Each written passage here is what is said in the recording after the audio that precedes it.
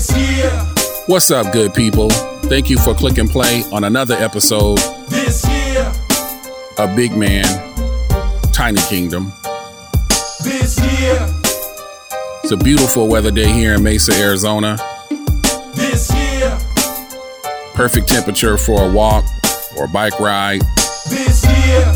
or to take care of those overdue chores in the yard. So I got myself up out the couch This year. and walked to a neighborhood park to sit down and talk to y'all for a little bit. This year. Since I am outside, you will hear all the elements that come along with that. This year. Hopefully it's not too much distraction for what I got to share with y'all today on this episode. I would say up until about 2015, if I'm going by dictionary definition, I could label myself a pack rat. Not to the level of being a hoarder like on the TV show, but certainly an over consumer of things I really didn't need. I held on to stuff that I felt had a decent resale value. It wasn't like I didn't try to get rid of junk items. What caused me to hold on to things was at times when I did give away stuff or threw something away, I'd end up having a need for it later. For example, I love tinkering around with my car. Simple stuff like giving it a tune-up or rotating the tires. Sometimes there'd be a tool that I buy which I may only need for that one particular job and never use it again. There was once that I was replacing one of the engine hoses. I bought these ramps to lift the front end up because it was easier to replace the hose from the bottom of the vehicle. After that, never really used them again. They sat in the garage for years. Cobwebs had taken them over. I knew that they were there, just didn't need them. But I owned them, so I kept them just in case if I ever had a use for them in the future. Until it was time to move to a different house. The new place didn't have a garage, which meant that it was time for the ramps to go. I think I paid $150 for those things. Damn sure didn't get my money's worth out of them. I work hard for every dollar I've earned. Most of the time I spend it carefully. There are some times I spend in excess on things that I probably could have went without, which I feel is okay to treat yourself on occasion. But I like to be mindful of what I spend when I consider my income versus my monthly bills and my debt to income ratio and how much is in my savings account and retirement fund. And things that I own, I take good care of since I don't have a river of money flowing through my bank account and don't want to constantly be replacing things. So anyways, I got rid of the ramps to save on space. Fast forward to the next time I'm working under the vehicle and ramps would have been nice to have. I don't like being underneath a car sitting on jacks. I just don't feel like it's safe enough for me. And what did I decide to do? I go and purchase another set of ramps. I'm mad at myself for getting rid of the first ones I had and add a little extra anger because the second pair of ramps cost me more than what I paid on the originals. Situations like that cause me to hold on to things. Not only just tools for the car, I've done that with kitchen stuff.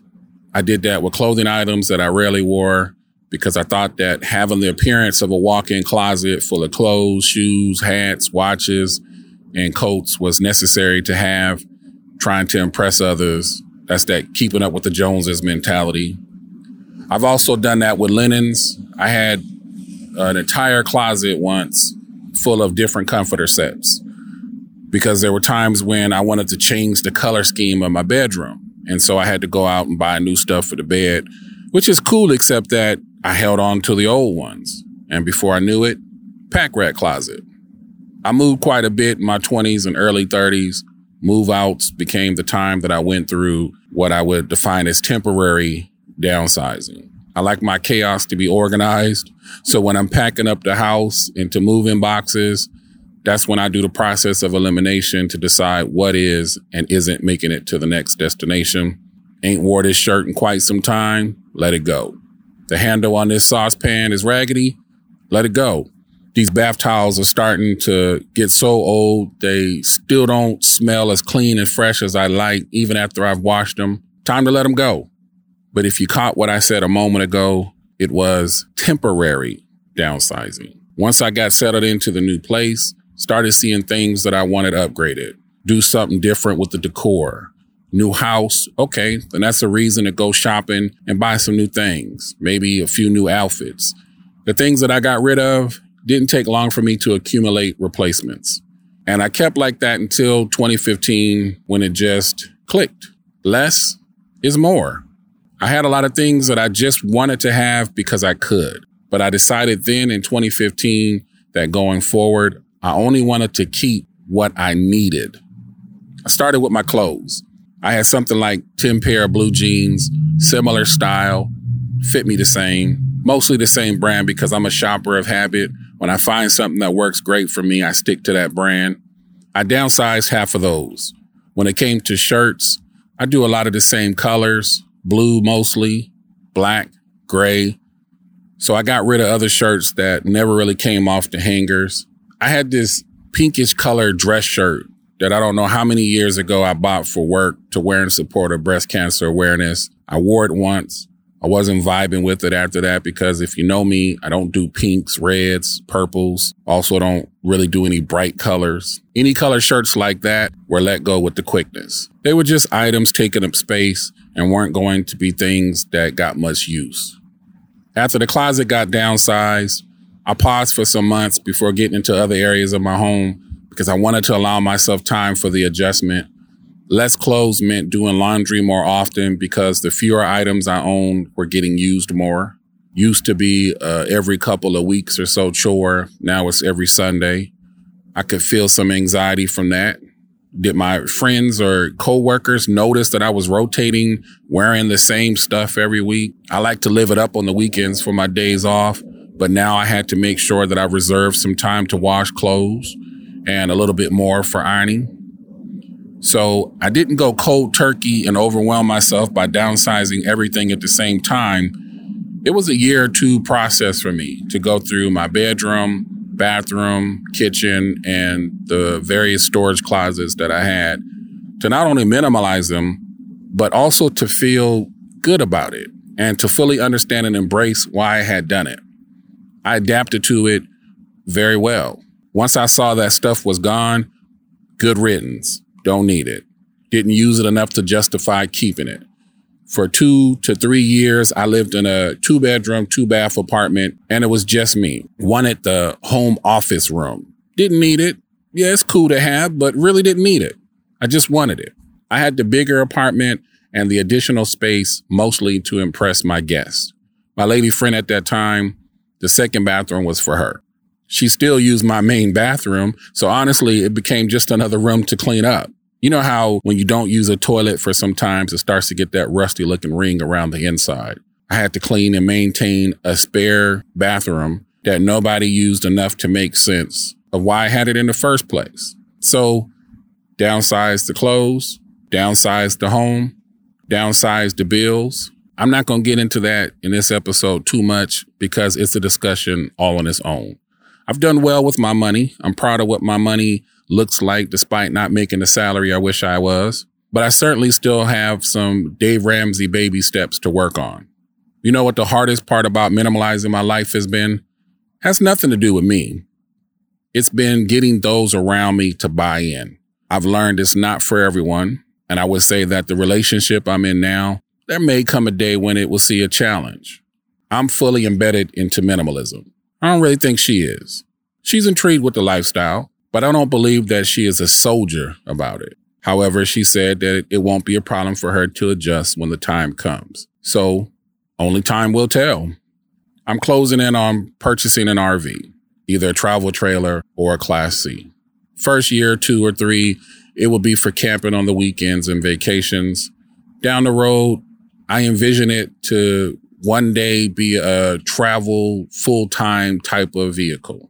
I'm also thinking that I'm going to get myself a park model home to have something stationary. But for the most part, I plan on being mobile. That's my definition of living my life like it's golden. That's what I see right now as bringing me joy. Could change, but I doubt it. Whenever and whatever it is, in either of them situations, they're smaller than what people are used to for a dwelling place. It means I'm going to have to adapt to less, even more so than I do now. And if you're going to roll with me, you're going to have to get down with what I want for the place I call home, the place I call my kingdom.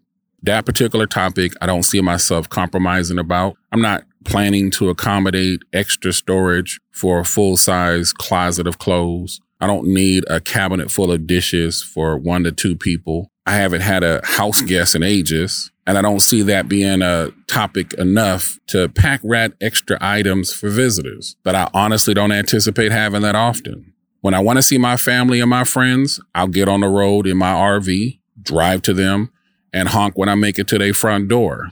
I don't need you to clear out a spare bedroom. All I need is for you to plug this cord into the wall so my RV can get some power. Hell, once you see what I'm rolling with, you're probably going to want to come chill outside with me. I'm fully convinced that a tiny living space is all this big man needs. Plus, the purchase price of the smaller units is shocking. My Chevy truck costs more than what I will end up paying for my tiny home, which I plan to go over what I've learned about the cost in a future episode. Until then, my hope for all of you interested in this topic is that you open your mind to it, that whatever questions you have about it, you are blessed with enough energy to talk to the experts to get the answers you are searching for, that you have the time and patience to visit some dealers and walk through the different options, do the measurements for yourself, take notice of how spacious they are despite their size. And if it makes sense for you to continue pursuing it, then I pray that you are granted the opportunity and the finances to purchase you one. For me, it's what's right. I'm in my mid-40s, and I feel it would be a bad investment for me to follow the standards most of us live our lives by. The American dream, a life partner, 2.5 kids, 2 cars, a house with 3+ bathrooms and 2+ baths. At the age I'm at now, I don't believe I would be able to pay off that piece of property before I leave this earth. I would be leaving my family with a piece of debt. A park model home or a tiny home on wheels for the space I need and the price tags I'm looking at, 5, 10 years tops, it's paid in full. After that, I might decide to purchase 1 or 2 more for some investment properties. Your dreams or goals, I'm sure, are different than mine. And whatever they are, now is the time to go after them. Only thing we know for sure is that we are not going to live forever. Time keeps ticking on us. So live your best life every day. Do it as big as you can. This is Big Man, Tiny Kingdom.